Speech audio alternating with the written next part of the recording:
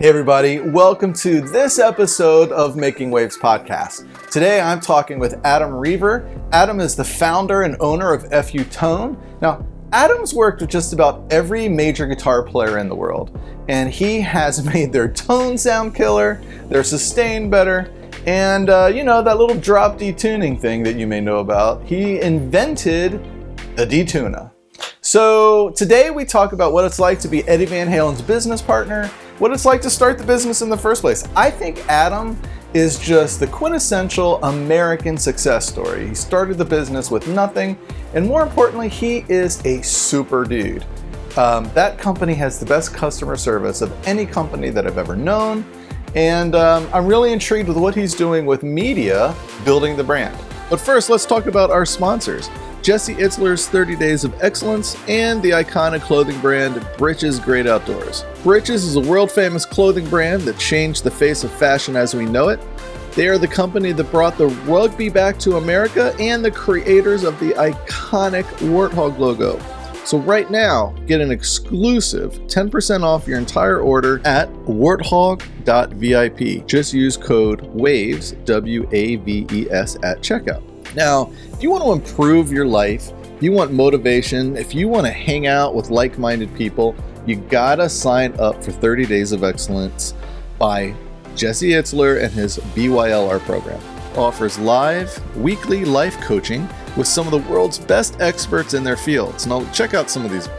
Legendary Wim Hof, best-selling author and brain coach Jim Kwik, neurosurgeon and medical expert Sanjay Gupta.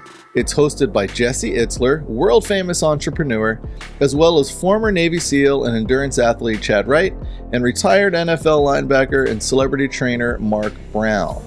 When you sign up for 30 Days of Excellence, you get 4 live calls a month, access to Jesse's Build Your Life Resume course, which is normally a $399 value, 1 new challenge theme a month, a 30-day roadmap for successful habits, and unlimited access to past calls.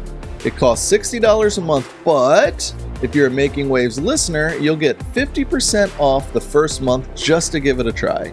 Just go to bylr.com, click on 30 Days of Excellence, and use the code WAVES at checkout, W-A-V-E-S. See a pattern here with that code. So let's not waste any more time. I hope you enjoy this conversation with Adam Reaver from FU Tone. There you are. Hey there. How are you? I'm good. Can you hear me okay? I can. I hear you great. It's so good to see you. My pleasure. Good to see you. Thank you. And thanks for inviting me. Oh, this is great. I've been meaning to talk. Well, on this, we've talked before, but in this setting, I've been meaning to talk to you for a really long time. And here we are. Well, listen, before we get started, I always ask a series of 10 rapid fire questions, okay? So it's the first thing you think of, nothing in the middle, ideally. And it's easy. I'll be easy on you. Dogs or cats? Geez, that's a hard one off the bat. Is it? Yeah, because, oh, shit. Now I'm already breaking the rules on the dumbest, easiest question. Dogs or cats? It's like that should be easy. Like, I love dogs. I love playing with them, and I love my daughter's cats. Today, I'll give you dogs. All right, good answer. Star Wars or Star Trek? Star Wars. Rolling Stones or Beatles? Unfair question, but with a do or die, depends on the day. Depends on the day, because I go deep on both. Today, I'll give you Beatles. All right. Coke or Pepsi if you happen to drink soda? Coke always. Diet Coke, I prefer. Beach or mountains? Beach. PC or Mac? Oh, Mac. East or West Coast? You're an East Coast guy, but you travel all over the place. I do, and I'm going to say West, and I'll just footnote it with, I love it there so much. I feel like I belong there from the very first time I've ever been there. Yeah. It feels like home to me. I'm going in 2 weeks. I'm like, I just can't wait. You also say that because that's like where the magic of music is in terms of like, the history of the people that musicians that use your equipment, started in that time on Sunset Boulevard. Yeah, I mean, but I won't discount my Northeast roots, New York, New Jersey, Philly. Yeah. we have our own music history, which is great. But yeah, that 80 Sunset Strip shredder is, the prototypical FU guy. Yeah. But there's something about California from the very first time I was there. I just felt like home. Okay. Kramer or Costanza? Comedians in Cars Getting Coffee over all of them. I think I'm the only person in this country that wasn't like the Seinfeld guy, like the George side. I didn't watch. It wasn't my thing. Really? It wasn't my thing. Comedians in Cars Getting Coffee could be my favorite show. Okay, it's great. Superman or Batman? Batman. Okay, I think I know where you're going to go with this one. Kardashians or Osbournes? Oh, please. Come on. And obviously Osbournes, and kudos to Gary Holt from Slayer for his Kill the Kardashians wear, which you can find on his website. Well, awesome. You did a great job. This gives me an idea of who I'm working with here. Got it. It's funny. Oh, that was my litmus test. That was your litmus test. I'm in trouble. Now I know where the yardstick comes from now. So I had Jeremy White on the podcast yesterday. He says hello. Jeremy White's killing it. That guy's killing it. And we had talked yesterday. Let me get this list here. Not one person in all 3 seasons of this podcast, not one person has ever said Star Trek. The majority of the people say the Stones. Only one person said Pepsi, and everything else as well. So I'm in the masses. I roll with the crew. I'm one of the guys. All right, so listen, this is how I talk to you about people. There's a handful of people in the guitar world that has shaped and innovated in terms of the manufacturing or the guitar. You have Les Paul. I throw in Eddie Van Halen, and you have obviously Leo Fender, and I include you in that list. No. You might not, but no. I think that No. I've been using your stuff for years. Thank you. And it's a game changer. So for that reason only, if we're talking tone, and everyone's chasing tone, I'm not going to let you be modest. I'm just leave it at that. You're good. I have a comment about that. Yes. I'll give you a comment. And hey, thank you. It was very nice. That's very nice. But what I did is a tonal thing and some other little things. Those guys you mentioned changed the game. They invented the game. Oh, Forget changed it. Those names that you mentioned, none of us would do what we do. The music wouldn't be what it is. The tools became what they became because of those level innovators. That is the Mount Rushmore of innovation. All I did was make something sound a little bit better, but what they did was they just invented a new sport. Yeah. So thank you, but you made a better soccer ball. build a better mousetrap a little bit, but I couldn't do that without those things. It wouldn't be. Just this industry wouldn't be what it is. There's guitar companies today that would not exist if they weren't building on the very basic principles of what Les Paul, Leo Fender, and Eddie Van Halen did. Forget him as a player, just as an innovator of how guitars are manufactured, what goes with what, how they can do what they can do. Take those tools away, we don't have the music that we have today. This is why I said what I said. When I go over the artist list of people that use your products, it's hard to find another guitar product that has this list. And thank you. It's impressive. So thank you. In that regard, just with hands on the product, I have to throw you up in there in that list. I'm just going to respectfully decline to be on that list. But I will take the compliment and tip my hat to the guys that did invent this sport. Yeah. And I met Leo Fender's widow a couple years ago, and I had a wonderful conversation with her. And it went something like what we were just talking. I was like, he's not here for me to give the thanks that I would give him, so I'm going to give it to you. So sit tight, and I'm going to just kiss ass for 5 minutes. And I did. As you should. I had the opportunity to I was going to tell you this later, but so I mean, I've been playing the guitar since I was seriously about 12. Okay. And I mean, I collected the guitar coffee table books and everything about guitars. And till this day, my best friend, one of my best friends who owns a business just like myself, media production agency, will shut down the store a couple times a quarter and go on guitar safaris. And we will spend, I mean, it's not unheard of for us to be in one store for 6 to 8 hours. And it's just, there's something about the instrument. There's something about what it does. There's something about the history of it. And it's, I'm sure you get this all the time. Why do you have all those guitars? I'm sure they all sound the same, and they just don't understand. But for me, it's the history of it, because like touched on what you said, without those guys, we wouldn't have this. So when I look at just the structure of the guitar and how it was built and why, this equals that. And, it's amazing to me. But I had an opportunity to go up to New York before Les Paul died. It was the year before he died. Went up to the Iridium. Iridium. And I didn't know if he was gonna. We heard that if he was in a good mood, he would sign stuff. So I had this 2005 Les Paul standard faded, beautiful guitar. I love it. But I took that up there.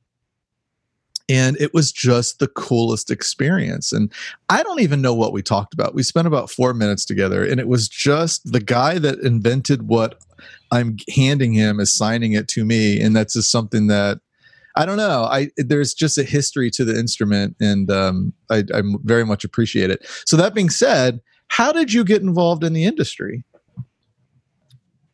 To touch on what you just said before I answer that, I've been fortunate enough to meet Les and hang with him a few times, and I had the same feeling, like it's holy grail.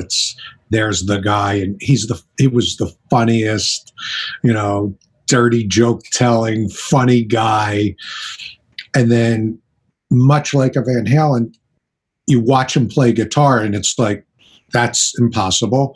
And then you look at what he did for the art of the guitar, the construction of the guitar being what it is.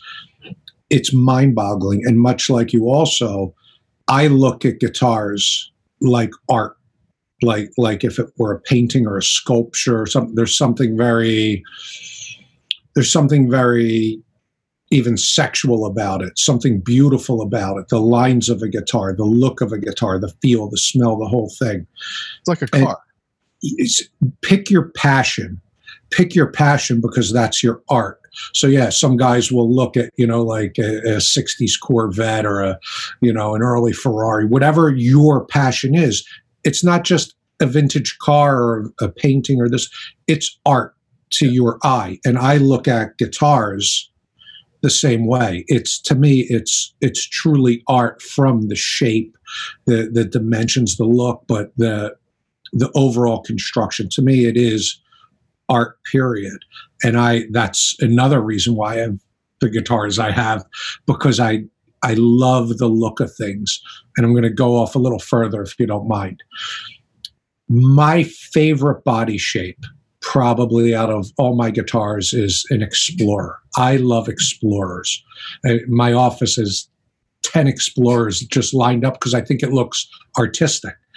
But when that came out in '58, when you had the Explorer and the Flying V and that Futura model that didn't go like the others, in '58, that was unheard of. It was a failure. It was like that Futurama type of thing they were going for.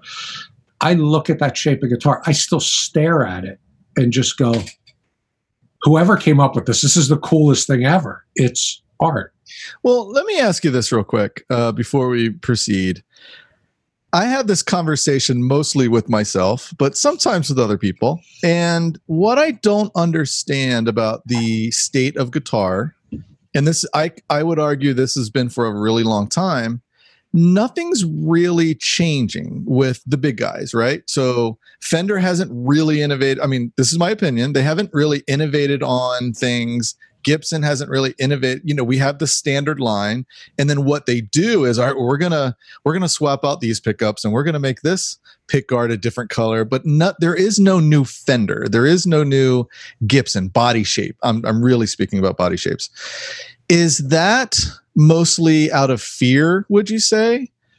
Is it, because you mentioned the Explorer and the Flying V, and they weren't successful right away, but they turned into these iconic instruments. Do you think that's what's happening here, that they're a little afraid to do anything different? I mean, Gibson got punished for that robot guitar, and I think they've been a little shy about diving into that pool again since.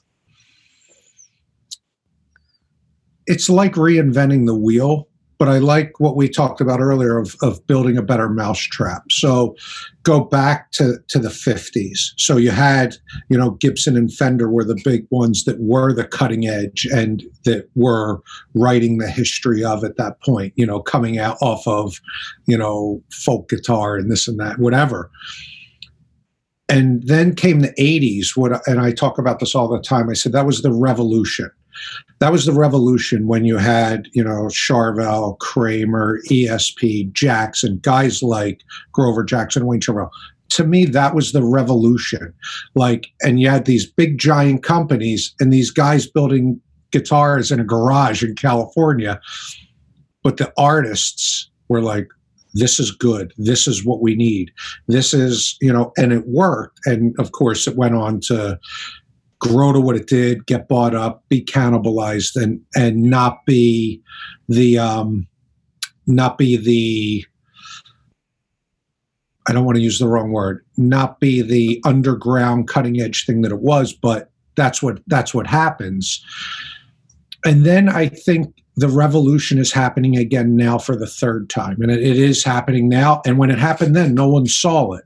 Like these big companies laughed at a guy building, guitars in a garage, that 6 guys played. They thought it was a joke. It's happening again right now with guys trying to do the same thing of build a better mousetrap. There's so many boutique builders right now that are building insane guitars. There's guys winding crazy pickups, guys doing insane paint work, guys working on bridges and things like that, what I do. Just trying to build a better mousetrap. And as far as reinventing the body shapes, you see stuff come out all the time. And for me, not much grabs me. Everything stays within that realm. Strat, Les Paul, Tele, Explorer, Starbody, weird shaped Strat, weird shaped Les Paul, Juniors, that type of thing. The bodies kind of stay the same. Yeah. Maybe they'll twist it a little. Do you think that's because that's what we want fundamentally? I mean, because you look at the Steinbergers, the Parkers, they had a place in time and then they kind of went away. I think it's a combination, and that's a great point. And Parker and Steinberger is a great point. Here were two new tools, completely different. And did they go away because people didn't want it enough? Or did they go away because maybe they weren't supported enough, meaning they couldn't support what it was, or they didn't go with the customer base? I don't know that, because, out of the handful of Parkers that I've played, I always thought they were super cool guitars. They were innovative in one area and might have lacked in another, but maybe they would have come along and filled in that lack spot. But yeah. And same with Steinberger was a little trickier. I loved the playability and feel of a Steinberger. I thought a Trans-Trem was cool and different, totally different tool to do a different job than either a locking tremolo or a traditional Strat style tremolo.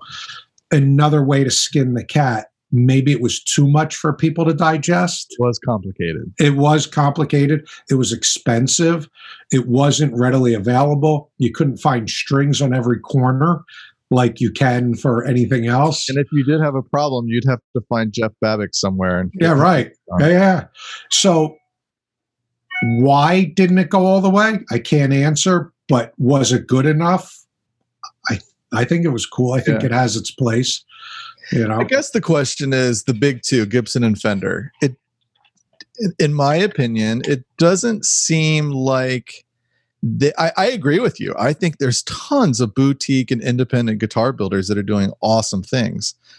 I just don't see the big two doing that. And it's interesting. I mean, you can look at PRS and, it's funny, but that same friend, one of our guitar, so I'm in DC, not far from you, right. But one of our guitar safari days, we went to the PRS factory and they were so cool. And we were in there and towards the staining area, there was a Strat. And at the time, this was maybe 5 years ago, there was no Strats, they have their body style. I'm like, what's that all about? What's that Strat here for? And it was like in prototype shape. And he's like, I probably shouldn't even say this, but that's John Mayer's prototype. We're building him a guitar. I said, you're building him a Strat? And he's like, yeah. Now, of course, they got beaten up for that, but I think it's a great guitar. Everyone else makes a Strat copy. I don't know why they got so much shit for it, but just in my opinion, the big two have not kind of moved the nut, down the road a little bit. I can't answer for them. And that is big business. And it becomes as much or more about business than it does about being creative and artistic and passionate. Passionate is key about what you do and delivering maybe the best thing instead of the most profitable thing. And again, I'm not answering for them. Yeah. And PRS, even now you could call it the big three because they do that much business too. And they're in that rare air. But I remember when PRS was building guitars in a garage down by you, and it grew and grew and grew. And I've met Paul a few times, and he was always very nice to me. I don't have a personal relationship. I barely know him. I've only met him a couple times. But that's the guy that, when I say someone is part of the revolution, at that time was part of the revolution. And as you grow, you have to balance and weigh what you're doing and why you're doing it. Are you in this purely for your art and the passion? Are you in this to make money? Are you in it for a little of both? Can you balance? And then at some point, some people hold true and hold balance. And at some point, some people want more money and, it becomes more of a conglomerate and you have hundreds of people working for you. In fact, and there's nothing wrong with that. That's that business model. They make great guitars. They are a legendary brand now. But I remember when it was an underground brand. And it was the equivalent in the 80s of a Charvel Jackson, Kramer type of deal where it was, that boutique thing, where every player in the world didn't know what it was, and I have full respect. I mean, the guy built an insanely successful company, and I think they make great guitars. Yeah. But if you ever played an early PRS, and I mean the early stuff, that's the, when you go back and you play vintage Strats and Tellys, 50s Les Pauls,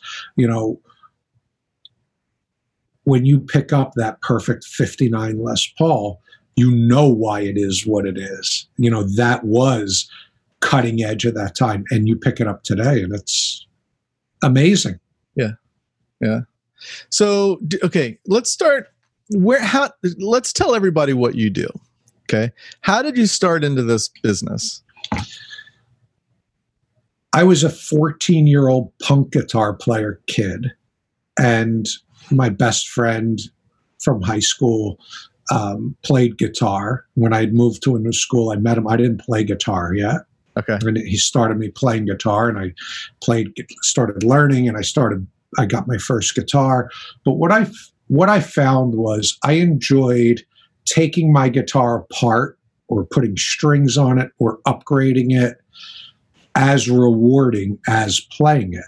I mean, I found that, going back to what you said, the mechanics, the art, the look, the thing, I loved to figure out how this thing worked.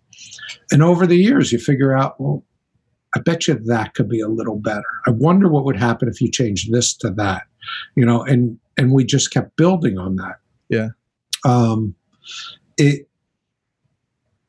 It was a passion, and that was the basis for everything. You know, I love what I do. I even at the most hectic, crazy times, and everything could be going wrong, I've never woken up once and said, "Oh my God, I got to go to work." Work. Well, when did it become a business? So just for those who aren't aware, you own FU Tone, and it is. So I'm going to describe it. Tell me if I'm describing it correctly. The Floyd Rose tremolo system on guitars, locking bridge, locking nut, all locking trims, all locking trims. You provide upgrades to that improve playability, but also tonal values. Correct. Okay. Before that was the D-Tuner, EVH D-Tuner. Okay. So D-Tuner was my entry into the industry and the business. So, but did you have a guitar upgrade business prior to D-Tuner? No, D-Tuner was my entry. How did that happen? My partner in D-Tuner had half of an idea. Okay. And then I worked on it with him and made it what it is now and made it work. And obviously we partnered with Van Halen and D-Tuner became the thing. So D-Tuner still 30 years later doing great and it's awesome. But D-Tuner was my footing into the industry.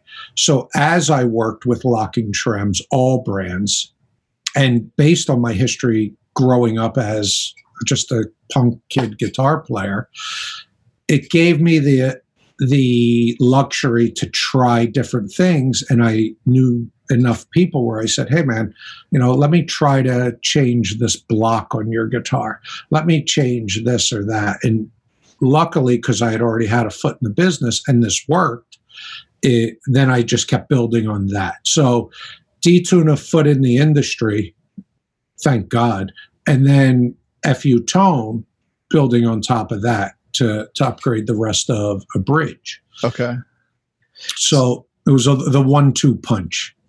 All right. So I know that there's certain things you can't say about the relationship with Eddie Van Halen or the technical aspects of it, maybe. How are you able to tell me how that original meeting happened or that introduction, his introduction to the product? Yeah. My best friend who introduced me to guitar at the time worked for him.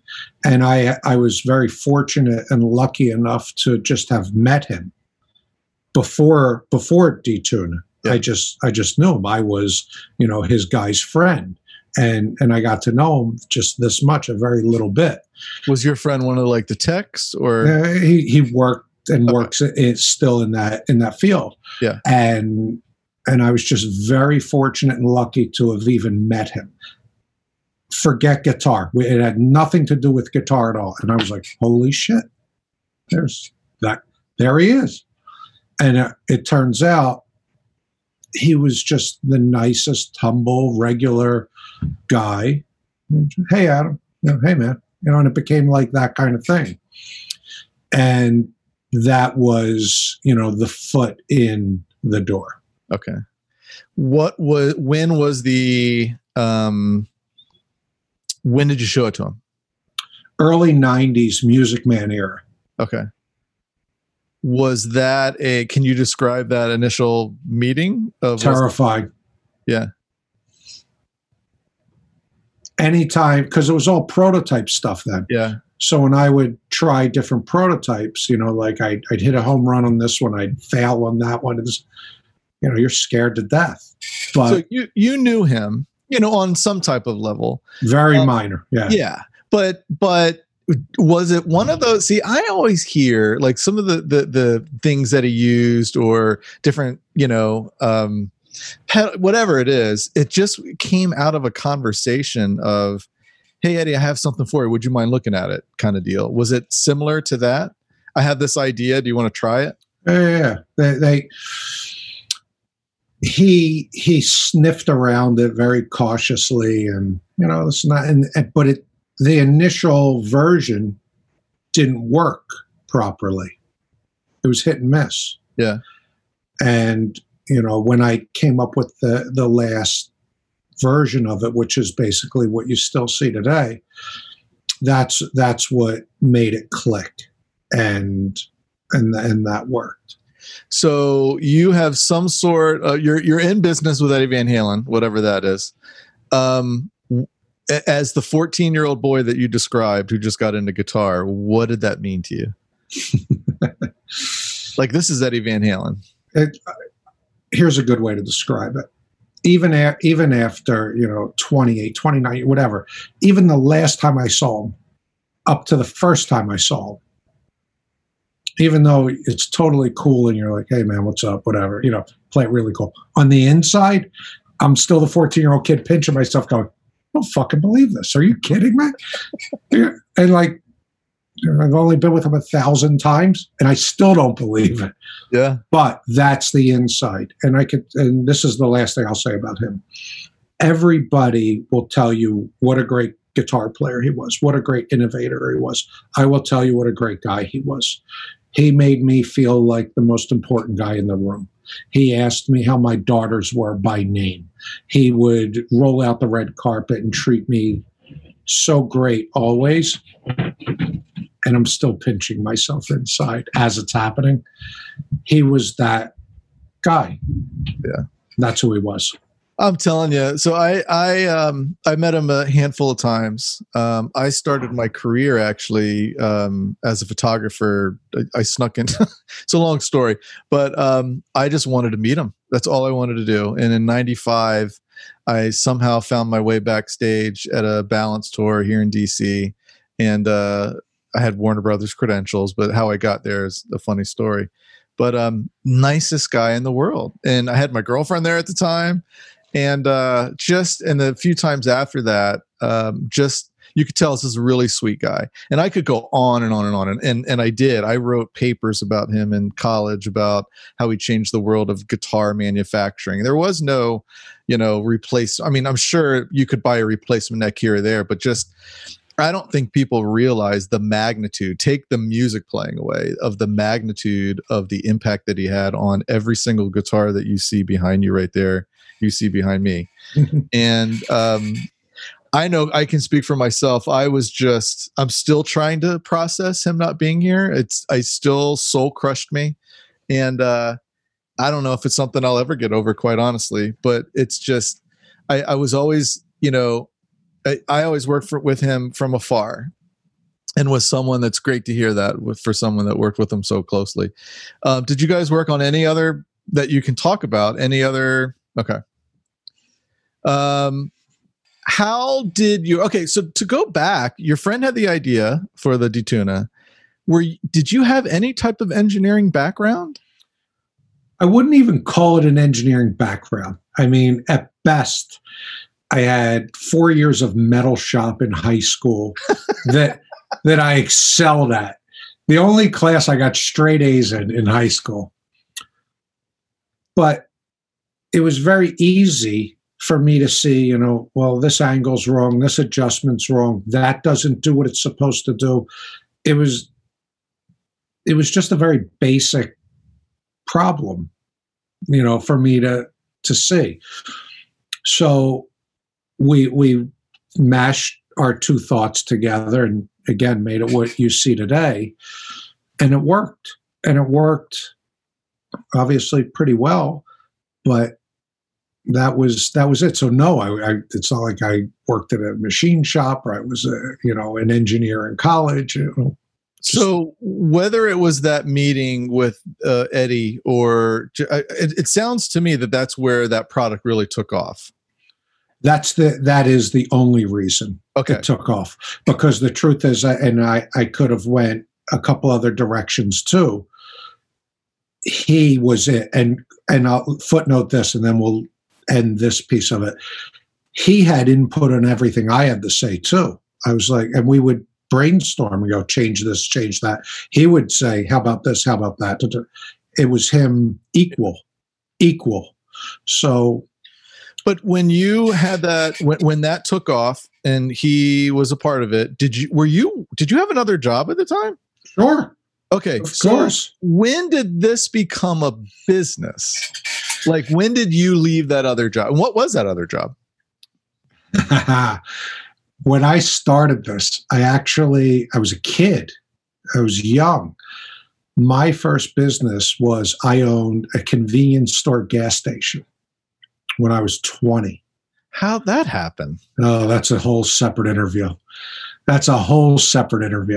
And would it be safe to say that you have, I mean, were you wired to think, I don't want to work for anyone else, I'm going to make my own way as a young age? You want me to answer that one? That I'll answer. My first real job, if you want to say the word real, I was probably like 12. There was a guy in my neighborhood who would hire local kids. So I'm in Philadelphia, soft pretzel capital of the world. And he would set kids up in front of supermarkets, baseball fields, here or there. He would put a table up and give you rows of soft Philadelphia pretzels and bags and a little apron with money and change. And I sold pretzels at, 12 years old as a kid in Philadelphia. And I would stand out in front of a supermarket all day and I would sell a couple hundred pretzels. And the guy would come back and he would pay me like $15 or $20 he would take the money, hand me 15 or 20 bucks and send me home. And to a kid in the 70s, $15, get ready. I'm living. It only took me a few weeks of doing that till I figured out my father had said, you could go to the pretzel factory, buy the pretzels yourself, stand out there and keep all the money. Oh, yeah? And then I went and I bought 200 pretzels, a couple hundred pretzels, and started standing out 12 years old, standing out front. And then guy's like, what are you doing here? I'm like, selling my pretzels. And then I'd go home with like $100 instead of $15. And I was like, yeah, I think doing it for yourself is the way to do it. But you could also go buy your pretzels, have a shitty day, and lose all your money. So risk reward. Take all the risk, gain all the reward. So that's what the podcast is really.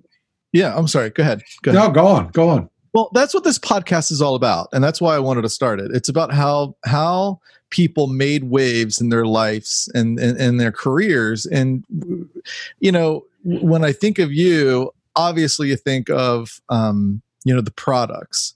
But I always looked at you and thought, how did that start? And that, in a guitar world, that there's so many options, right? And by the time the early 1990s came around, I mean, and I actually, and again, I credit Eddie with this. Back in 70, let's go 76, 77, 78, there was no Warmoth, there was no parts aftermarket kind of thing. He created that. So with that, everybody had parts. There was a part for everything. You want new tuners, you want the new post. I mean, people made everything. So for you to jump into the fray, despite who you worked with, it took a lot of courage. It took a lot of courage to leave your job, took a lot of courage to even have the balls to say, hey, Ed, you want to see this? And then everything else that you've done since then. Build a better mousetrap. Yeah. Do it better and bet on yourself. I probably said that 3 times today before I talked to you. Bet on yourself. Take all the risk, gain all the reward. Take all the failure with it too, because I have my share of failures as well. It's not all wine and roses and rock stars and parties and Yeah. It's a lot of trying. Well, speaking specifically about the D-Tuna, how many modifications, how many versions were there before we have what we have today? 20, 25. Okay. And in any of those 25s, did you want to quit? No. Okay. Never. I'll go. No, but even now today, when I develop product or work with someone or do it myself, no, I'll never quit, and I will go down with a ship on a project if I believe in it. No. Okay. Have you worked on a project or a concept where you thought, all right, I thought this would achieve this purpose, but I don't think it will, and then you thought better of it? I've left projects behind where I didn't think that after a certain amount of time that risk reward wouldn't be worth it. Yeah. I partner with people on certain projects as well because I have a lot of friends in the industry and even people I don't know, because I was able to take a couple of products from an idea to, prototype to inception to the market and then to the masses. So I'll get an email all the time saying, hey, I have this great product. It's going to change the way this works and da, da, da, da, da. And I know you know how to get shit made and sell it. And do you want to see it? And my answer always is, yeah, let's sign an NDA because if I say no to you, I don't want to get accused of whatever. And some guys I'll say, this is good. Maybe I'll get involved and help you develop it the rest of the way. Or no thanks, but no thanks. So I get to see a lot of that stuff come up and some of it's pretty good. So at this point, the Detuna is up and running. When did you come up with the concept of the big blocks?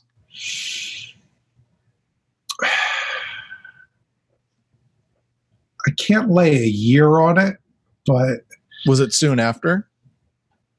Or was that something that you were kicking around? It kicked for a while. Then I got some prototypes made and I played with it and I thought it was a good idea. And even at that point, because I was small, where I talked to a couple of companies like, hey, maybe we could do this. And they're like, we don't need you. All right. And I literally started the company with one product. So I started it by myself and I got a couple of artists on board that really helped me propel and I just kept it was very grassroots and it still is. Yeah. I don't look for the biggest net or this or that. I want to make the best product at a fair price that when someone buys it, tries it, uses it, says, I'm happy. I got my money's worth. My guitar sounds better. The guy helped me. Everything was good. That's what I'm looking for more than anything. What was the genesis of that idea? Did you think by making a brass block or bigger? Okay. Well, bigger and better materials. I mean, was that just a hypothesis though? Did you thought, well, if this is bigger, that must make it sound with more sustain and it must vibrate more. And the biggest thing, if you want to talk about the blocks, and it is my cornerstone item, people think you're hearing the block in your guitar. You're not hearing the block in your guitar. You're hearing your guitar. All I did was take the blanket off of it. I took the vibration from the string, amplified it, pushed it back out into the body, and pushed everything. So instead of me talking to you like this, now I'm talking to you like this. Yeah. That's what that product does. Okay. A, bigger, B, better material, more vibration. You're taking the blanket off of what you already paid for. Did you find it was challenging to market that product because it's a product that's underneath the guitar, behind the guitar? No. Okay. You want to know why? Because you as a guitar player, me as a guitar player, we're nerds. Yeah. We want to know why this pickup was better than that. This pot's better than that. If you use this wire instead of that wire, it sounds different. And so did you rely on word of mouth then? Yeah, I was small. Dude, I'm telling you, one product. Yeah. I started with one stupid product, and I wasn't even sure this was going to work. Yeah. All right, so my last question is about that. Do you find that the artists are a little shy did you ever find that the artists were a little shy about talking about it because they didn't want to reveal their secret sauce or, Some guys, yes. Okay. Some guys more than others. And some guys with iconic tone are like, no. We're not touching this. We're not touching it. And this is what I would say to all those guys. I'm going to take this off of your guitar and I'm going to put this on it. You're going to play your guitar, put it on, play it. If it doesn't sound better, we're going to take it off and put this back on. And we're still friends. There's no obligation. Let's just smell it. Yeah. And I don't want to name names, but some of the major guys and guys on that list. And I never took one off. They just. All right. So I'm going to go over some of these names. Go ahead. You have, of course, Eddie Van Halen, Nuno Bettencourt, Phil Collin of Def Leppard, Slash, Snake Sabo, Mick Mars, Nancy Wilson. I mean, it's not only, the music genres are so wide, let alone the names. It's just pretty remarkable. I have country guys, Yeah. the guy in Rascal Flatts. I have death metal guys. It doesn't matter what Nancy Wilson plays my bridge pins on acoustic guitar. All I do is make it vibrate more and you hear more of the guitar. That's it. That's the big secret. But I use my materials, my design. It sounds the way it sounds. I don't care what kind of music you play. I don't care what kind of guitar you play. I don't care. All I want to do is take the blanket off of your guitar and just make it sound better. Yeah. And so I don't know anything about this. Do you have to go, when you're coming up with this, do you have to go to Floyd Rose and ask permission of any kind, or? Okay. I don't know how that works. What I love is your PMS. Thank you. Because I hard mount all my pickups. Because I don't know. And the reason why I asked what your thought was with the blocks, because a lot of what I do to my guitars is just, well, maybe I think this makes sense. If I did this and this, that makes sense. And then you do it. And then sometimes you notice it and sometimes you don't. With your products, for instance, I put a big block on my Wolfgang and it just makes it, I always just tell friends, this is like you put balls on the guitar. It just sounds better. It's got, in my opinion, has more sustain. It sounds like it's a bigger instrument. With the PMS, it just allows that same idea with my pickups when I have a Les Paul and I just want to mount it directly to the body. I love it. Thank you. And PMS was a great example of another product that I partnered with and helped finish development of. So a very good friend of mine, Mike Learn, the airbrush painter, who's probably the best airbrush guy in the business, had the idea of it, but it wasn't for the masses. And we collaborated a little bit and made it work for the masses. And I'll rewind this a little bit. Who was the first guy to direct mount a pickup to the body? Yeah. EVH, just because. And maybe out of even necessity, not even realizing that was a tonal improvement. So you take that idea of a pickup floating in a ring, not touching anything, just floating. It's like a microphone moving around in your mouth. Then direct mounting it to the body. It's almost like putting your ear on the wood of the body. And now just put a piece of brass in there. Yeah. It's going to amplify that vibration just even a little bit more. So that's the whole concept of that. And I got to tell you, I don't even think we would even know what direct mounted pickups were if it wasn't for him. And now you see companies just direct mounting pickups to the body, I mean, if you think about it, oh man, it's just, as someone that studies the history of guitar, he just changed everything, the playing of the music, the style of the music, but just the Floyd Rose in general. I know that he had some kind of relationship with Floyd where he was a sounding board to, real life. I don't know if that's what I read. Not my scope. Okay. But, he had a lot to do with that. And at the time, Kramer had the exclusivity to that Floyd Rose. So it was just, I look at it as we all have Floyd Roses because of him.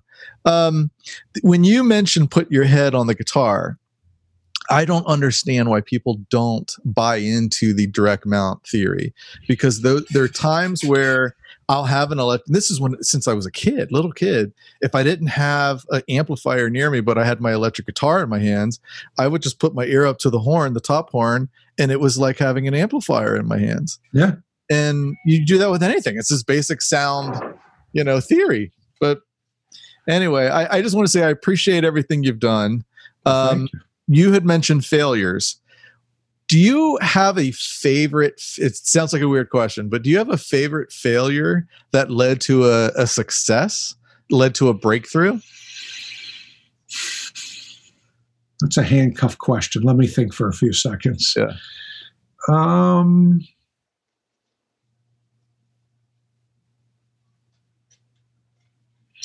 Like something that didn't go right, but then it actually ended up being a good thing.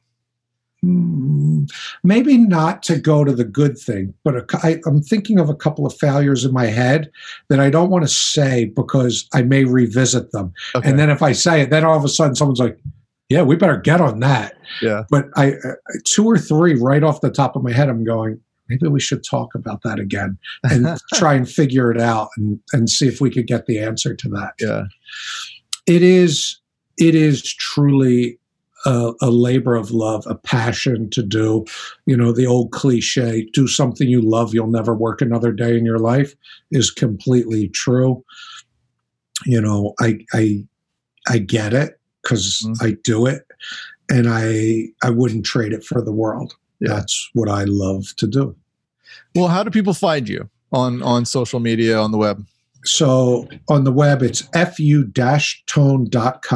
And if you just go there, you could link to all the socials or search. Just Google fu-tone, fu-tone, whatever it is. And we've talked about the D-Tune, the blocks, the PMS. Are there, what else do you have on that site? There's basically every component of, and I'll just talk about locking tremolo for a second, and in order of importance. So after you do your big block, biggest thing you could do, the saddle inserts, I make them in titanium and naval brass. Second biggest thing you could do, they don't get stuck in your saddle, crack and expand. They sound better. I make them in colors now. They look cool. Noiseless springs are a big item. Brass claws, titanium posts, titanium hardware, all the screws and bits and pieces. So that's for all the locking trims. But like I also mentioned, I do acoustic bridge pins, the PMS as you mentioned. I don't want to sound like I'm doing a commercial for FU, but since you asked, I'll just finish it out. I make blocks for Stratocasters. We have upgrade parts for lots of different guitars. The motto is, just make it sound better, make it feel better, make it play better, make it function better, and make it what you want it to be, and guitar players are insane. We're insane. We'll sit here and talk about, the values on a push pot to, see what, and people would go, that's ludicrous. I'm like, not really. Seems pretty normal to me. What about non like Floyd Rose style tremolos? Do you do like strat trems? I do like a regular 6-point strat trem. We do a 2-point strat trem upgrade. Springs and claws you could put on any kind of tremolo system. We do a full brass strat style trem. The acoustic parts. So strats are known to be kind of thin sounding guitars. I've been meaning to call you because I have a 91 Japanese Strat that I've been toying around with the idea. I've only upgraded my Floyds. What will that block make and I'm just the block, let's just say, what would make the Strat, how would that change the tone of the Strat? It would be the same effect. All it would do would take that string vibration, amplify it, push it back out into the body, make it louder, make it last longer, more sustain, more definition, more clarity, and especially on the Strat.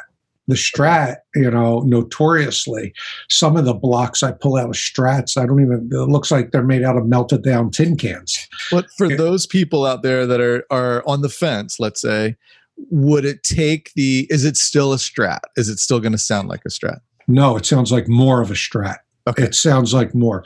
And just like I tell the artists, put it in, and if it doesn't sound better and you don't love it, take it out, send it back. I don't get them back. They don't come back. Right. And I stand behind my product. And to a skeptical guy, I don't care if you're not a rock star. Put it in, play it. If it doesn't sound better, take it out, send it back. Yeah.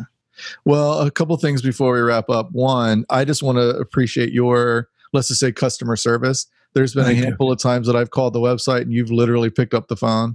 Well, not literally, every single time. And you have been, if I'm customer service. I know, that's my point. I was telling Jeremy that off camera. I was like, I called a cell phone, and what other business has that kind of support? So anyone that's listening, if you want support and the best products out there, give Adam a call. Thank you for that. And I'll tell you this, everyone around me, everyone, my employees, my kids, anyone close to me, they all say the same thing because the phone rings all the time. They're like, you got to give that up. Now the company's big enough. You got to give that up. Just get an 800 number and have them leave a message. I go, that's the secret sauce. That is a secret sauce because no one else could answer the question the way I would answer it. And no one else is going to answer. I can't tell you how many times I hear these two things. Oh my God, is this the guy from the video? Is this Adam? I'm like, yeah. They're like, I can't believe I'm talking to you. I'm like, I can't believe I'm talking to you. You know, it's that. Or it's like, oh my God, it's Sunday afternoon. You answer the phone. I'm like, yeah, what's up? You know, I don't know what to do with this. I'll just say this. I've been in the industry, the entertainment industry, for over 25 years. And someone with your resume could be a big prick. And yeah, thank you. That's the best compliment I got all day. I'm not a big prick. Happens all the time. Right? But when I think of you, I think, that's a nice guy. Nice guy. You know what? You want to know why? Because I was that kid on the other end of the phone. I was that kid that would walk into my local music store and try and ask a question and talk to the guy. And sometimes with success, and other times like, what do you want, kid? You know? And I remember that. Mm-hmm. I remember that. And especially the younger the guy, the more inexperienced the guy, I'm like, come on in. I got you. Come on. It's okay. Let's go. Yeah. I don't forget that. And that's important to me. And I treat Slash the same way I treat the kid on the phone or who comes in here. It's all the same to me. I don't care. Yeah. So I was going to ask you, what would you recommend, businesses, what one nugget, but you just told me the nugget, good customer service.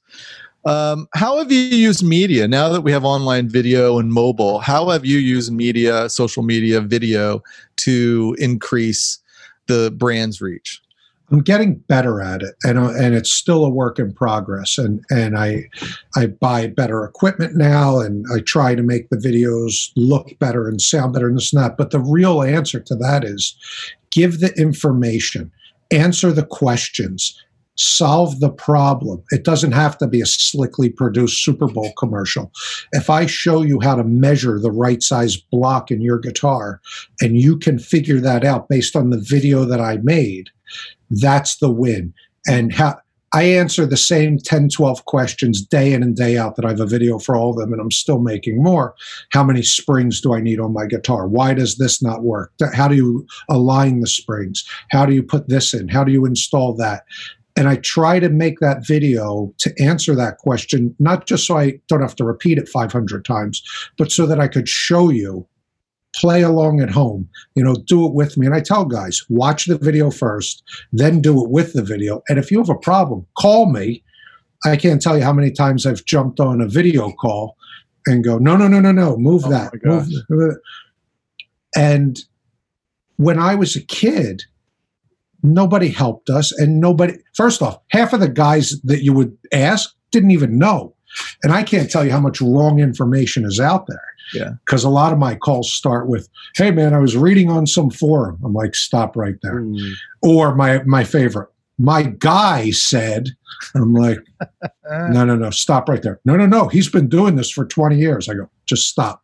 Anything that starts with my guy or I saw online, 90% of the next sentence is run. Just get away. Bad news. What's your favorite, last question, what's your favorite guitar you own?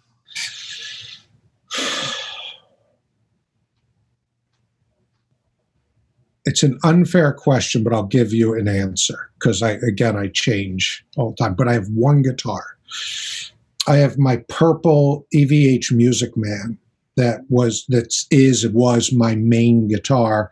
Like when I was younger, I played in bands, or it's my go-to. I used it as a prototype guitar to test parts. So like right now, I think the original navel brass locking nut prototype is still on it. An early version of the FU2 tremolo is on it. I would use that guitar as a testing bed because I was so intimate with the guitar. I would know I knew what my bass line was. Not to mention, it's probably the best playing and sounding guitar that I own. I'm very fortunate that over the years I've collected enough guitars where I can enjoy different things. But my purple Music Man is my go-to guitar. They're sweet. Well, I have a red one, and I actually need to bring that up to you. Come on, to do a lot of different things to it. That is your next trip, because we were going to do this in person. I know. But now we have an excuse. We do. Bring your guitar. Bring your camera. We'll play your guitar. We'll upgrade it, and then you'll play it again. We'll see how it goes. Oh, I can't wait. Don't tease me, Adam. You're teased. Actually, you're not teased. You're dared. With the EVH Frankenstein, what kind of... I had no idea that those shipped with that neck pickup cable attached. The last versions, I actually have one right here. Let me grab it. Was his original like that? Could you do that? Okay. I mean, originally that pickup had a wire on it, but he never hooked it up. Right, never hooked it up. But if you grabbed the original Frankie, it still has that. It still has the wires all shoved under there. Yeah, okay. But never hooked up, and that's how this comes from the factory. Yeah, this is a great guitar. Obviously, it just looks cool. Oh yeah. But this one's mine, so it's upgraded. And you'll see the bigger block, the stopper, nice the springs there. Springs, the brass claw on the front, the titanium parts and inserts. But as you mentioned, we hooked up this pickup, and I have a push-push pot. Instead of a push-pull, pop it up. I have them both on, pop it down, just this. So nice and easy on the fly. Push-push. You know, it's funny, when I saw your original video where you showed that, I initially thought, oh, is that sacrilege? And then I thought, no, how cool is that? Because Eddie would do the same thing. Yeah, my answer to sacrilege is what you said. What would he say? Yeah. Do it, man. Just go ahead. So that's the thing. I get caught up with, I am such a Van Halen nerd that I get caught. So for instance, you can't see it, but the red one, my music I say it. I mean, it's so old. It's what, 90, I think that one's a 93. The cream tone knob just broke, and I haven't gotten another one. And I put I forget what they call them, is those knobs that are on the Wolfgangs, and it just doesn't feel right. But then I thought, he wouldn't care. He did whatever. You know, I was just a stickler. Oh no, I grew up as in my first, like, I knew all about 1984 and Van Halen, but like 5150 just grabbed me. So that guitar is the guitar that was on inside of my lockers and on my book covers. And I mean, that's the guitar that changed my life. So I literally put my original 84 Floyd on it that I had on my Kramer back then. That's on there. And then, I think one of your blocks is on there, but other than that, I haven't done anything with it because I just want to leave it the way I remember it. But if I want to buy that Frankie, I'm going to do that tweak to it. Let me tell you something. Fender does a great job with this guitar. This guitar, I mean, it's easy to say, oh, for the price, it's good. Forget the price. It's just a good guitar. Period. So I'll swear by these EVHs because I don't have the USA ones. I have, what do I have? I have a Stealth Mexican, and then I have the 5150.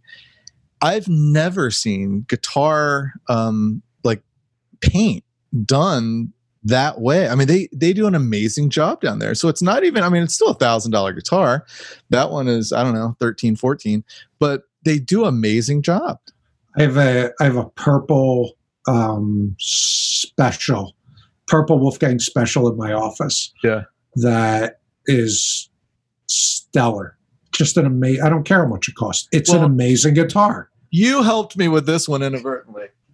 So it's my Stealth Wolfgang, and it was one of those days I called you on a Saturday, and you picked up the phone, and I wanted to put. I had this kill switch forever, and I was just always too afraid to put it up here because I didn't want to drill into the guitar. I didn't want to do all the nonsense that happens back here. So you had mentioned just taking out the tone switch, and that's what I did. I had to do a little drilling, but you can't see it, and it's awesome. It's awesome. I prefer the switch there too. It's a much easier install. Yeah. And let's be honest. How many times did you touch that tone knob? Oh, I never touch it. I never touch tone knobs. Exactly. Well, listen, thank you so much. I think you are a great example of American fortitude and just, putting a business together and working hard and having it succeed. So I appreciate how you're an example of making waves. And that's exactly why I wanted you on the podcast. And here's what I'm going to say to you. Thank you for what you do. Thank you for, and not just for me, just for all the stuff you do, that you share information, you create conversation, you make a positive place for people to just talk and shoot the shit and be together. And it's a nice thing. And there's a handful of, and I'll do these, there's certain little groups that, they're the cool people. Yeah. Not cool. Positive, upbeat, want to help the next guy, not rip down people or say, oh, your tone sucks or you can't play or I hate that about the internet. Yeah. I love this about the internet where people just get together, support each other, share ideas and be positive. Our world is a goofy place because it's very both much, sides. Yeah, it's very much team politics. And especially we've talked a lot about Van Halen. You don't even start me on the whole Sammy Dave, which side are you on? Doesn't have to be. Side? Yeah. I'm on the Eddie side. Wait, which band is it? Van Halen, right? Speaking of that, I was thinking about that the other day, and I wanted to create a story about it. We all remember there used to be, and this is what saddens me the most, there used to be an Eddie side. You know what I mean? He was always on that side of the stage. And there'll be no one, he's the only one in the world that I've ever heard of. We got to figure, I love Slash, but no one's asking what side Slash is on. You know what I mean? It's like the Eddie side. So if I ever had a band, if I ever started a new band, I think I'd call it Eddie side. I'll come see it.